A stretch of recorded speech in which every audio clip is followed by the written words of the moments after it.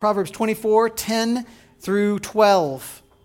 The Word of God says, "If you faint in the day of adversity, your strength is small. Rescue those who are being taken away to death. Hold back those who are stumbling to the slaughter. If you say, 'Behold, we did not know this,' does not he who weighs the heart perceive it? Does not he who keeps watch over your soul know it? And will he not repay man according to his work?" Pray with me, friends. Father, I would plead with you to open your heart to us in your word. Father, our text today and the topic today is tremendously convicting. And I pray that we will find grace in Christ even as we are called to lives of actual, not just theoretical, but actual obedience. And I pray, God, that you will, in our land, put an end to evil practices. Put an end to the evil that is so prominent. And may your kingdom come and your will be done on earth as it is in heaven. Father, I need your grace to preach your word faithfully today. And I believe we all need your grace to hear your word faithfully. I plead with you, Lord, that you would give us that we might be faithful to you. Change our lives and glorify your name. It's in Jesus' name we pray. Amen. And you may be seated, friends.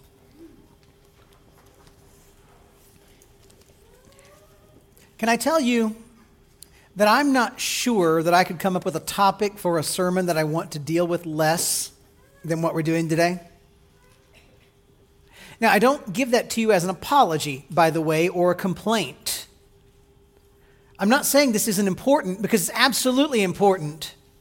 What I'm saying is that I wish with all my heart that the issue that we discussed today was not an issue in our world, period. Today, for a little bit of time, I want to speak to us out of the Word of God about the Christian's response and our call to properly respond to the issue in our land of abortion.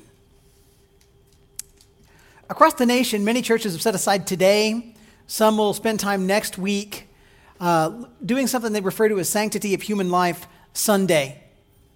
Pastors in pulpits all over the land are going to be speaking to believers about the value of human life and the evil of the legalized practice of killing children. And though I do not often have us do topical messages, and I do not often have us match the calendars of others, it really does seem fitting that we take a moment in the Word of God today, that we would speak graciously and firmly and clearly about this issue. I want you to listen to me very carefully here. Today we are going to call sin what it is. Today we will offer the forgiving grace of the Lord Jesus Christ to sinners. Today we will urge Christians to prayerfully take action. Today we will hold out a hand of love and sympathy to those who have fallen. If this message hurts you because of something in your past, please understand that I have deep sympathy for you. And I want you to know, to truly know and experience the gracious forgiveness of Jesus Christ. If this message today offends you because of your worldview, please understand that I sympathize with your discomfort, even as I will strive to help you to see from Scripture why your worldview must change to be in line with the Word of God. May we be a people of grace and truth, of grace and truth, of grace and truth. Why do we need to talk about this issue? Why bring up a topic like abortion? The issue is here. The question of human life is of the highest importance, and the prevalence of the practice is simply mind-blowing. Abortion is everywhere in the United States. It's all over the political scene. It's all over the news media. It's all over the lobbyist groups. When I speak of abortion, I'm speaking of the deliberate procedure where a human being is removed from a woman's uterus so that the child is killed. I'm not here speaking about miscarriage. I'm talking specifically about the willful choice to perform a medical, surgical, pharmacological procedure that will end the life of a child growing in its mother's womb. And let me add, for the sake of our time here today, we're not going to talk about some of the other ethical issues here. We're not going to talk about the rare cases in which maybe the growth of the baby could physically endanger the life of a mother. Things like ectopic pregnancies or uterine cancer or maternal heart disease. In point of fact, the percentage of abortions performed in the United States because they are thought to be a physical medical necessity to preserve the life of the mother is incredibly low. Under 1% of all abortions performed are performed for the health, the physical health of the mother. And any honest look at statistics will tell you that between 93 and 95% of every abortion performed in the United States is an abortion performed on a physically healthy woman carrying a physically healthy baby. How prevalent is abortion in society? Listen to me, and I pray the Lord will break your heart. Since the legalization of abortion in the United States in 1973, nearly 60 million abortions have been performed in our country. That is 10 times the number of Jews killed in the Holocaust. According to the very pro-abortion Guttmacher Institute, 18% of pregnancies, excluding miscarriages, in 2017 ended in abortion. Did you hear that number? That's almost 1 out of every 5. And while statistics, honestly, cannot be perfectly compiled because every state does not actually report their stats to the CDC, the Guttmacher Institute estimates that in 2017, 862,320 abortions were performed in the United States. If you look at a conservative webpage instead of a liberal pro-choice webpage, the number will be reported as closer to 1 million. One more stat for you from Guttmacher. Are you still listening to me? At the rates of abortion in 2014, about 1 in 4 women in the United States will have an abortion by age 45. Again, 1 in 4 women in the United States will have had an abortion by their 45th year, according to that statistical estimate. That means that you probably know somebody who's had an abortion, whether you know it or not. You know somebody who has considered having an abortion. You know somebody who has helped somebody go get an abortion. You may know somebody who has pressured someone into getting an abortion. And I say that because I want to make you and me aware that the topic that we discuss here in our church setting is not some sort of random ethical political discussion that we have about people out there. It is far closer to home than you think. The sanctity of human life and a Christian response to issues of life and death are going to touch every last one of us in one way or another. So we need to be able to respond to this topic with a godly mindset. And friends, that's why I'm preaching this sermon today, is because I haven't done one that really went piece by piece, thought by thought, step by step through this. And this is a great time for us to hear it here at Providence. I've done this other places. We've talked about this in other settings. But it's time this is one of the times I want to do it from the pulpit so you know where we stand and what we should think as a church, okay?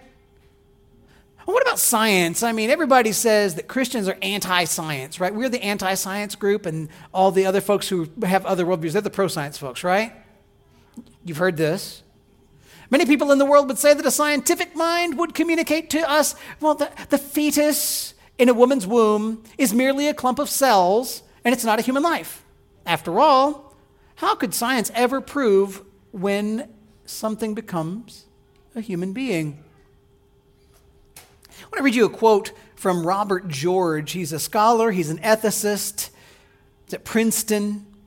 He wrote something a few years ago, and it's just so sweet and clear, looking at scientific research and putting to rest the foolish argument that science doesn't know when someone becomes a human being. Quote, "From a purely biological perspective, scientists can identify the point at which a human life begins. The relevant studies are legion. The biological facts are uncontested. The method of analysis, when applied to the data, is universally accepted. Your life began, as did the life of every other human being, when the fusion of egg and sperm produced a new, complete, living organism, an embryonic human being. You were never an ovum or a sperm cell. Those are both functionally and genetically parts of other human beings. Your parents, that's what they were part of. But you were once an embryo, just as you were once an adolescent, a child, an infant, and a fetus. By an internally directed process, you develop from the embryonic stage into and through the fetal, infant, child, and adolescent stages of development, and ultimately into adulthood with your determinedness, unity, and identity fully intact. You are the same being, the same human being who once was an embryo. It is true that each of us in the embryonic and fetal stages of development were dependent on our mothers, but we were not maternal body parts. Though dependent, we were distinct individual human beings. That is why physicians who treat pregnant women know that they're caring not for one patient, but for two. Of course, in cases of twins and triplets, even more. When we debate, George is going on here, when we debate questions of abortion, assistive reproductive technologies, human embryonic stem cell research, human cloning, we're not really disagreeing about whether human embryos are human beings. The scientific evidence is simply too overwhelming for there to be any real debate on this point.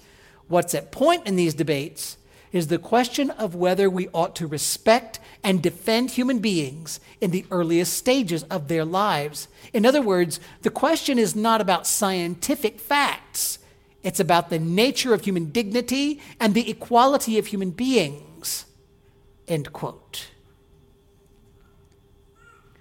An honest scientist, friends, will tell you the abortion debate has nothing to do with humanity.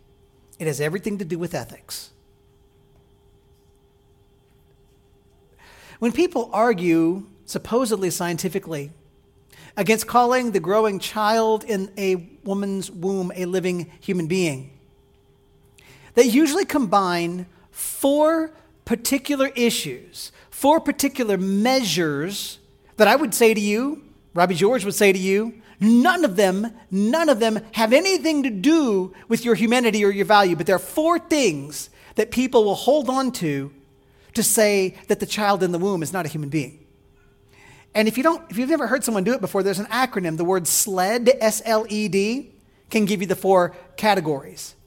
The S is size, the L is level of development, the E is environment, and the D is degree of dependence. I'll go back over them, okay? Size. Did you know? Think about this. Look around the room. Look around the room. See the people. Your size does not make you any more or less human in this room than anybody else's size. Right? I hear little people. I hear big people. Do any of you in this room believe that you are any more or less human than anyone of any other size in this room? Russ is bigger than me. Is he more human? There you go. How about L, level of development? How far you have progressed in your cognitive or physical abilities does not make you more or less human. That's ridiculous. Who's the smartest person in the room? Point at them. Don't point at me. Are they more human than you? No. Environment. Get this. Where you live does not change whether or not you're a human being who has value in the eyes of God. I grew up in the redneck region of the southern tip of Illinois. It's one of those places where we're so far from the normal part of the world that they pipe in sunlight. We were not less human because we were rednecks living out in the country. Whether you're in this room or outside, where you are has nothing to do with whether or not you're human, does it? The last one is degree of dependency. This is the most common argument, by the way.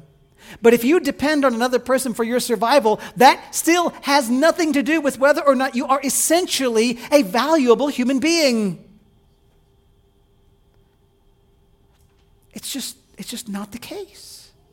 Go to any hospital where somebody is reliant upon the physician, the nurses, the people around them to care for them, and ask if the people in the hospital beds are human. They will say, absolutely, but they're totally dependent for now. Yeah, and the reason we keep caring for them is because they're people. As I mentioned, we want to deal with this topic in a godly way. And if we're going to do that right, I want us to start now with the grace of God. So, I'm going to give you 1 point here. I think we're going to have 4 points and a lot of other notes to take, okay? First point, if we're going to get this right, remember the grace of God. Remember the grace of God. I want to read to you. You can write this down if you want some scripture references. I'm going to be a lot of scripture references today. Psalm 103, verses 10 through 13 say, He does not deal with us according to our sins. Who wants to just amen that right now? He does not deal with us according to our sins, nor repay us according to our iniquities. For as high as the heavens are above the earth, so great is his steadfast love toward those who fear him.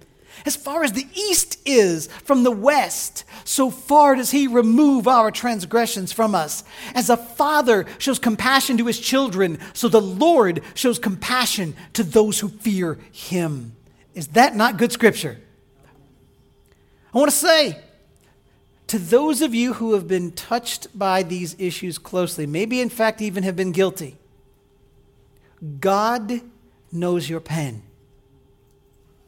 God understands who you are and what you're going through and what you've been through and what you feared. I'm not saying that God approves of every choice you've ever made. Depending on your role in what's gone on in your life, you might be guilty of great sin. Many of us are. But God is not at all unsympathetic. Neither is God eager to just squash you and judge you. God has offered grace to all people in the person and the finished work of the Lord Jesus Christ.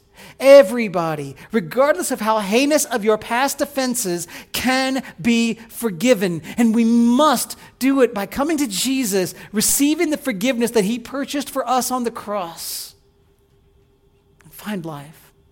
Listen to those verses I read. Think about them again. God is compassionate.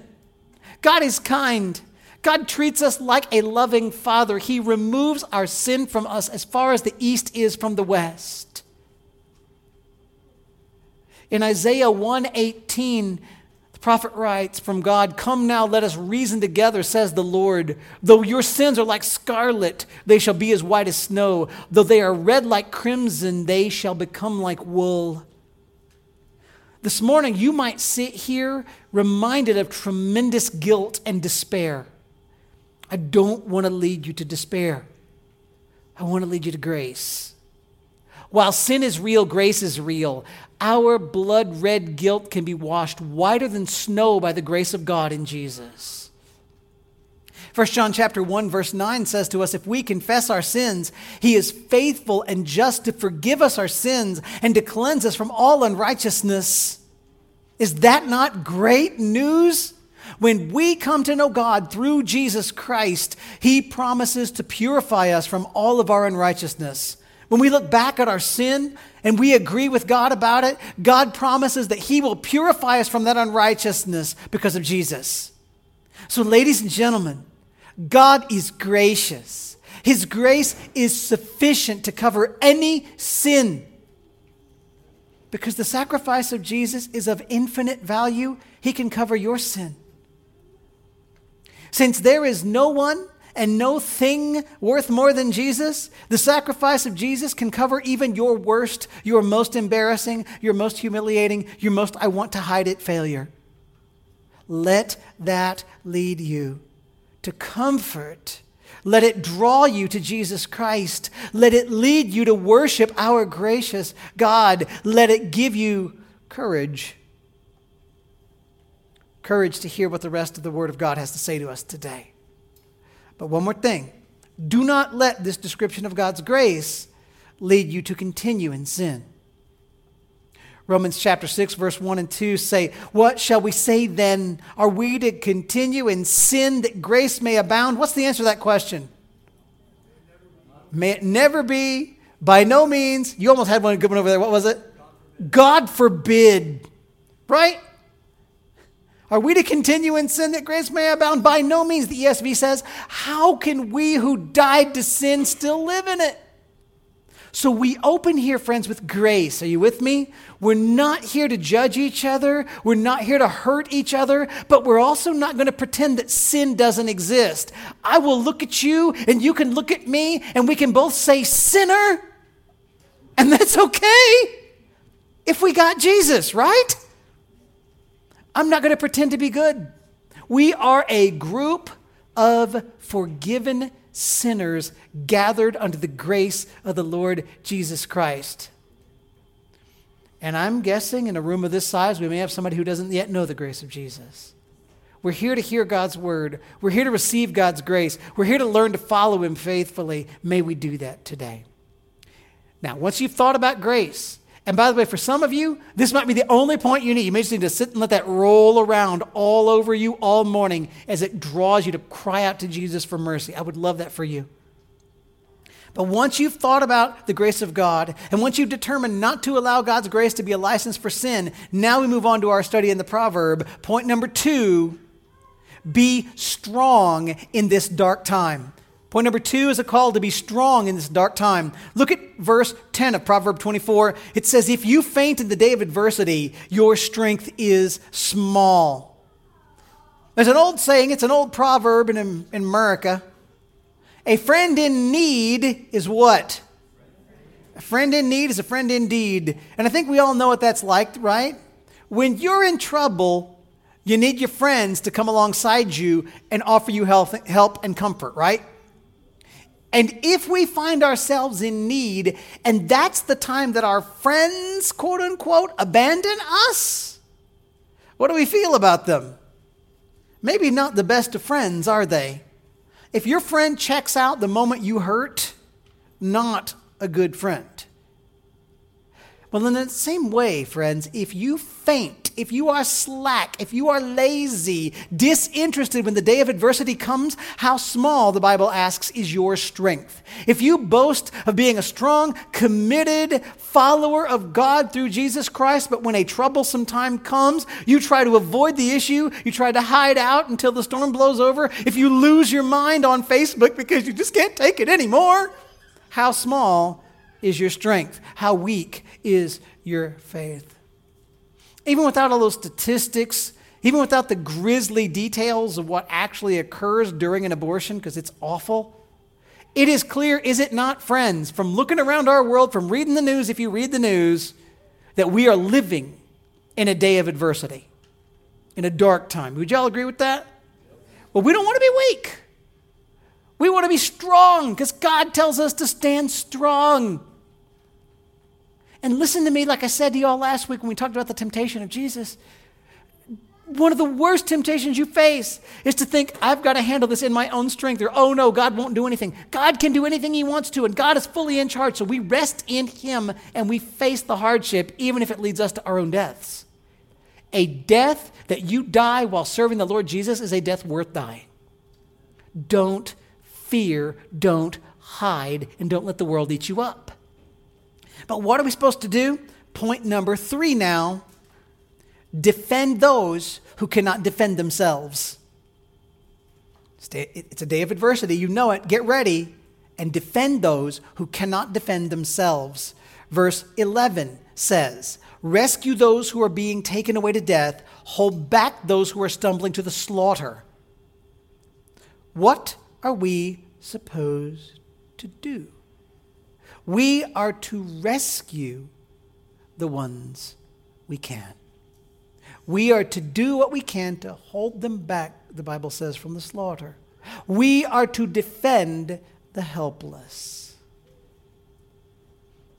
Proverbs 31, 8 and 9 says, open your mouth for the mute, for the rights of all who are destitute. Open your mouth, judge righteously, defend the rights of the poor and needy. Psalm 82, verses 3 and 4 say to us, give justice to the weak and the fatherless. Maintain the right of the afflicted and the destitute. Rescue the weak and the needy. Deliver them from the hand of the wicked. How do you do that? How do you, Christians, work toward rescuing a child? Because that's what this is about, right? That's what we're talking about today anyway. There's other ways these verses apply. But how do you rescue a child? How do you save a life? There are many ways. And the first thing I'm going to tell you is this. Go look. Find out what it is you personally can do. Read about the ways that all kinds of churches and all kinds of ministries are working together to save lives across our land every day. And I want you to think about this in such a way that you find a way that fits your personality and your giftedness. Find a ministry that treats people in a godly way, in a loving way, in a respectful way instead of an ugly way, and join those people in trying to save lives. What do I mean when I say it fits your giftedness and personality? There's some people that go out and speak and challenge people with just, again, words and reasoning and apologetics and philosophy as they're going toward the abortion clinics. If that matches your personality, get after it. But if you're someone that doesn't match your personality, there's other things you can do. I'm not telling you have to be the street corner preacher. Neither am I telling you that that's a bad thing if that's the way God shaped you. There's a lot of things you can do. But here's the thing. You actually don't need me to tell you how you can join in. You know why? Because you are grown people with internet access, right? How many of you have something like this? Then you can figure it out. As a friend of mine once said, a lot of times when it comes to right Christian living, Christians are like teenagers, and the parents actually need to say, here's the fridge, go make your own sandwich. You figure it out. You open the Word, you look on the internet, you find pro-life ministries that are around you that fit who you are, fit what you can do, and find ways to get involved. Find a way to join. Now, I know that some of you guys would want me to give you a couple of ideas, and I'm going to not actually name particular organizations. There's some that we support as a church. There's some that we may support in the future as a church. But I'm going to give you some thoughts, okay? What could you do? Well, one, you could adopt a child. If you are in of the right, again, age and financial ability and your home's in a way that you could, or you could go that direction, think about adopting a child. That might save a life. Or financially support a pregnant single woman who would not give birth to her child if she doesn't have the resources to do it. Or pray for and just talk with somebody who you know is going through a hard time thinking about making this decision. Educate other people about fetal development. Yeah, we got some folks in our church that know a lot about fetal development, yes? So some of y'all have learned way more about fetal development in the past few years than you ever personally wanted to know.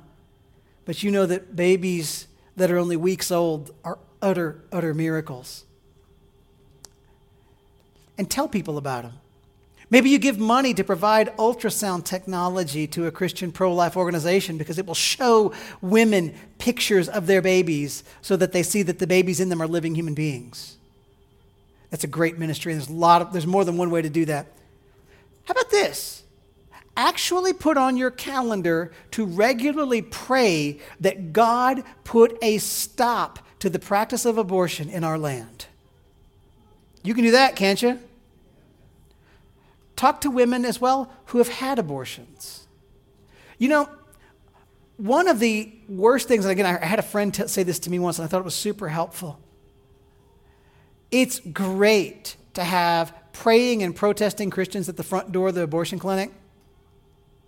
It's really also good to have Christians on the other side, out the back, talking to women who have already gone through it. Many women who have had one abortion will have another one. But if you would reach out and just talk and offer grace and offer an alternative, you may save lives. Help them to find the grace of God in Christ.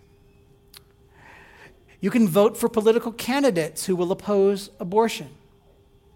You can send letters to the government expressing your desire that lives be saved. If you send letters to the government, please don't be a jerk. Be decent. I do not want to hear that any of you sent a letter to somebody and the police came to investigate you.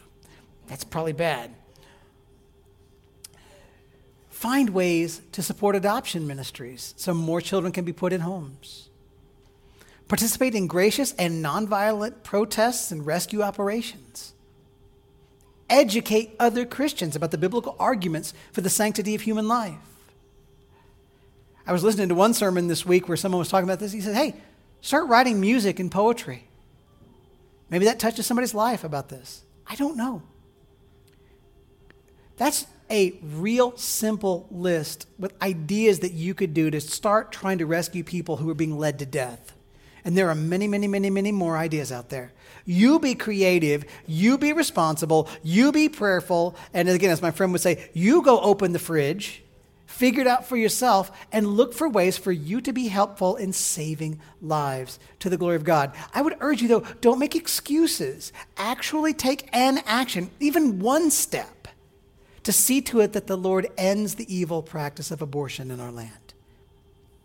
Let me add to also, it is important that as you do a thing, whatever you do, I want you to learn to speak about this issue with clarity. That's important as we talk about how we take action. Clarity is important.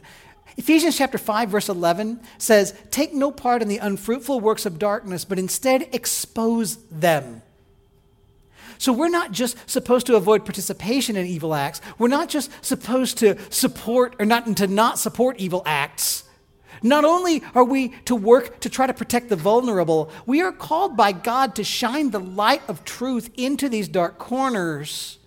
Because, guys, one of the reasons that Christians are so inactive and so complacent when it comes to issues related to life is that we actually often allow ourselves not to see what's happening. So I want to be careful here. Some people will hear what I just said and they'll say, that is a call for me to speak with gratuitous and graphic detail all the time. That is not what I'm saying. You guys know me well enough to know that's not what I'm after, right? Some people hear a call like this and they're like, man, the pastor just told me I need to get in people's faces and be harsh. And again, you know me better than that. I'm not saying that. But I am saying this, do not allow yourself to use euphemistic language that hides the truth of what's going on. Let me give you one example. I'm going to talk about the use of the word fetus. You guys hear that word in the news all the time, right? People use that word as a way not to speak of a baby. They're using the word fetus so as not to speak of a human life. But you know what? Changing the label of a child in the womb does not change the fact that what we are speaking of is a child in the womb. By the way, you know what the word fetus means? It means baby. The word fetus does not and never has meant a clump of amorphous cells. The medical profession who wants to hide the idea of life in the womb has started using it as if it means something else, but the word fetus has never meant anything other than baby. We must not adopt the world's language to allow the phrase, quote, the removal of a fetus, to stand when the actual intentional killing of a baby is what's happening. Now, by the way, am I saying that fetus is a bad word? No, it's a great word. But if fetus is a word that somebody around you is using to hide their eyes from the moral guilt of shedding innocent blood, that's something you, Christian, should expose. Fetus means baby. There are going to be times that we need to talk with people with clarity about the issues at hand. We need to be willing to say to people that abortion is the illegitimate taking of an innocent life. The illegitimate taking of an innocent life is murder. Abortion is the murder of a human being. You should speak that, not smugly, not nastily, but with the honest and tear-filled voice of a person pleading with the lost world to repent of their sin and come to Christ before it's too late. Let me bring us to one last point here this morning. Point number 4. These both words begin with K, not N. Know that you know. Do you hear me here? Know this morning that you know. Listen to verse 12 of Proverbs 24. If you say, behold, we did not know this, does not he who weighs the heart perceive it? Does not he who keeps watch over your soul know it? And will he not repay man according to his work? One thing you cannot do, at least from today forward, is say you didn't know this is a problem.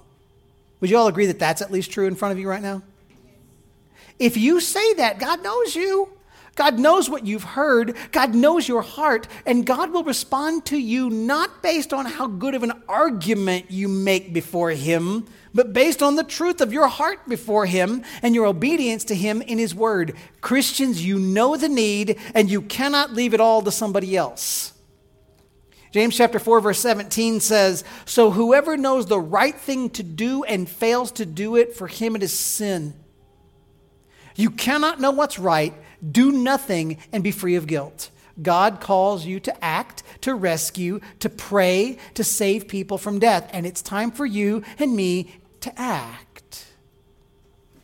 Now again, what does that action look like? For you, it might only look like prayer at this season in life. Praise God if you do that. For you, it may look like getting on the street corner. For you, it may look like giving money. For you, it may look like going and volunteering at a women's center. I don't know. You think about it. Now, one thing that I'll say to you is I actually haven't, you probably have noticed this, haven't taken the time this morning to make a scriptural biblical argument for why abortion is a sin, or that the sanctity of human life is a thing to be preserved. So I want to do this as we wrap up. I just want to conclude by giving you a bunch, not as many as it sounds when I said that, of verses with a topic tied to them. I'll put it on our Facebook page sometime later. The list I'm going to read to you is not exhaustive, but it will tell you that children in the womb are human lives and lives that must be protected. Okay? Here's a thought for you. Again, if you're writing notes, you can do as much as you can, and I'll get them to you online, okay? A child in the womb is a living human being. Luke chapter 1, verse 41 says, when Elizabeth heard the greeting of Mary, the baby leaped in her womb, and Elizabeth was filled with the Holy Spirit. That sounds like a living thing, doesn't it? A child in the womb is being fashioned by God. Psalm 139 verses 13 to 16 says, "For you formed my inward parts. You knitted me together in my mother's womb. I praise you, for I am fearfully and wonderfully made. Wonderful are your works. My soul knows it very well. My frame was not hidden from you when I was being made in secret, intricately woven in the depths of the earth. Your eyes saw my unformed substance. In your book were written, every one of them, the days that were formed for me, when as yet there was none of them." God is the one knitting that baby together. A child in the womb already has a purpose in the kingdom of God. Did you know that? Jeremiah chapter 1 verse 5, Jeremiah says, God said to Jeremiah, "Before I formed you in the womb, I knew you. And before you were born, I consecrated you. I appointed you a prophet to the nations."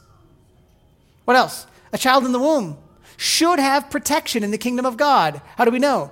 Exodus chapter 21 verses 22 to 25 say, "When men strive together and hit a pregnant woman so that her children come out, but there is no harm, the one who hit her shall surely be fined, as the woman's husband shall impose on him, and he shall pay as the judges determine. But," listen to this, "if there is harm, if somebody does harm to a child that was in the womb, then you shall pay life for life, eye for eye, tooth for tooth, hand for hand, foot for foot, burn for burn, wound for wound, stripe for stripe."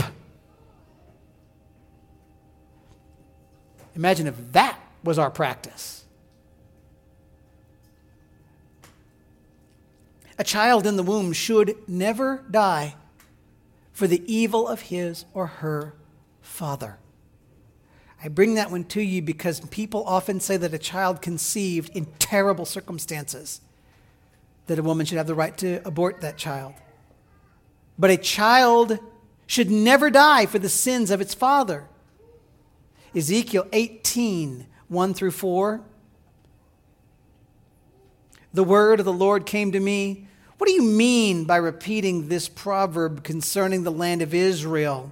Quote, the fathers have eaten sour grapes, and the children's teeth are set on edge. God says, as I live, declares the Lord God, this proverb shall no longer be used by you in Israel. Behold, all souls are mine. The soul of the Father as well as the soul of the Son is mine. The soul that sins shall die. Then verse 20 says, the soul that sins shall die. The Son shall not suffer for the iniquity of the Father, nor the fathers suffer for the iniquity of the Son. The righteousness of the righteous shall be upon himself, and the wickedness of the wicked shall be upon himself. We don't punish children for the sins of their fathers. Here's another one for you. Suffering or potential suffering is not sufficient cause to end a life. Let's give you a verse on suffering from 2 Corinthians 12, 7 through 10. Paul talked about his own suffering and said, so to keep me from becoming conceited because of the surpassing greatness of the revelations, a thorn was given me in the flesh, a messenger of Satan to harass me, to keep me from becoming conceited. 3 times I pleaded with the Lord about this, that it should leave me. And right here you might say, yeah, boy, if the suffering's that bad, death is better. What does God say to Paul? He said to me, my grace is sufficient for you. For my power is made perfect in weakness. Therefore, I will boast all the more gladly about my weaknesses, so that the power of Christ may rest upon me. For the sake of Christ, then, I am content with weaknesses, insults, hardships, persecutions, and calamities. For when I'm weak, then I'm strong. Do you guys understand how much I can personally identify with that? Some of you guys would say, boy, it would really stink to be a blind guy. Can't see the room. That life might even not be worth living. If I knew my child had that, maybe they shouldn't live. You know what? God uses even weak vessels like me. We dare not destroy them. A child in the womb is a blessing from God. Psalm 127, verse 3 through 5 says, behold, children are a heritage from the Lord, the fruit of the womb a reward. Like arrows in the hand of a warrior are the children of one's youth. Blessed is the man who fills his quiver with them. He shall not be put to shame when he speaks with his enemies in the gate. A child in the womb is created in the image of God. Genesis 1:27. So God created man in his own image. In the image of God, he created him, male and female. He created them. And God takes very seriously the shedding of blood. Genesis 4:9 and 10. The Lord said to Cain, "Where's Abel, your brother?" He said, "I don't know. Am I my brother's keeper?" And the Lord said, "What have you done? The voice of your brother's blood is crying to me from the ground." Murder is an attack on the image of God. Listen to that again. Do you hear that again? Murder is an attack on the image of God. Genesis chapter 9, verse 6, right after the flood, God says, "Whoever sheds the blood of man, by man shall his blood be shed." Why, God? Why? For God made man in his own image. Shedding the blood of a child pollutes the land. Apparently we have music. Psalm 106, verse 30. Shedding the blood of a child pollutes the land. Listen to this verse. Stick with me. They poured out innocent blood, the blood of their sons and daughters, whom they sacrificed to the idols of Canaan, and the land was polluted with blood. Did you hear that? The land. What do you think the Lord sees when he sees our land? More murders by 10 than the Holocaust. Let us speak out to save the lives of those made in the image of God. If you faint in the day of adversity, Proverbs 24:10, your strength is small. Rescue those who are being taken away to death. Hold back those who are stumbling to the slaughter. If you say, "Behold, we did not know this," does not he who weighs the heart perceive it? Does not he who keeps watch over your soul know it? And will he not repay man according to his work? Pray with me. Father, we bow. And right now, Lord, we confess our sin and the sin of the land. God, we are a blood-guilty people because our nation has shed more innocent blood than I could imagine. We are a blood-guilty people because primarily out of a desire to ignore your design for men and women, primarily out of a desire to ignore your counsel regarding sex and marriage, primarily out of a desire to throw off the restraint of being under the hand and under the rule of a benevolent God, we have turned against you and declared that we will be our own people. And while I know that many in this room have never tried to say that, as a people, as a nation, we are guilty. And God, we see in our streets, we see on our news media, we see in our politics that in so many ways, Lord, the things that we face are only the beginnings of what we have earned. God, have mercy, I pray. I have absolutely no right in myself, and we as a nation have absolutely no right to ask that of you other than the blood of Jesus Christ. And so it is in the name of Jesus that we, the people of God, say, God, please have mercy. Instead of pouring out your wrath, which if you do, it is righteous, and we will say, amen, the Lord is right. But God, I pray that instead of pouring out your wrath on this land, would you radically, gloriously draw the hearts of people to the Savior, that our land might be governed and led and behave differently. Let us repent, God, I pray. In the church, we repent, Lord, of not caring. We repent of ignoring things. Again, Lord, I know many people in this room, it may be that all we can do is pray. May we pray with deep, deep concern. But those who can find ways to serve, I pray you'll help them find ways to serve. Those who can take action or give money in the right way, help them know what to do. And God, make us life-saving in this church just by being people that see people come here and be saved so that they're not in that world. There's so many things we need. Again, Lord, so much of what we've said here is so sharp.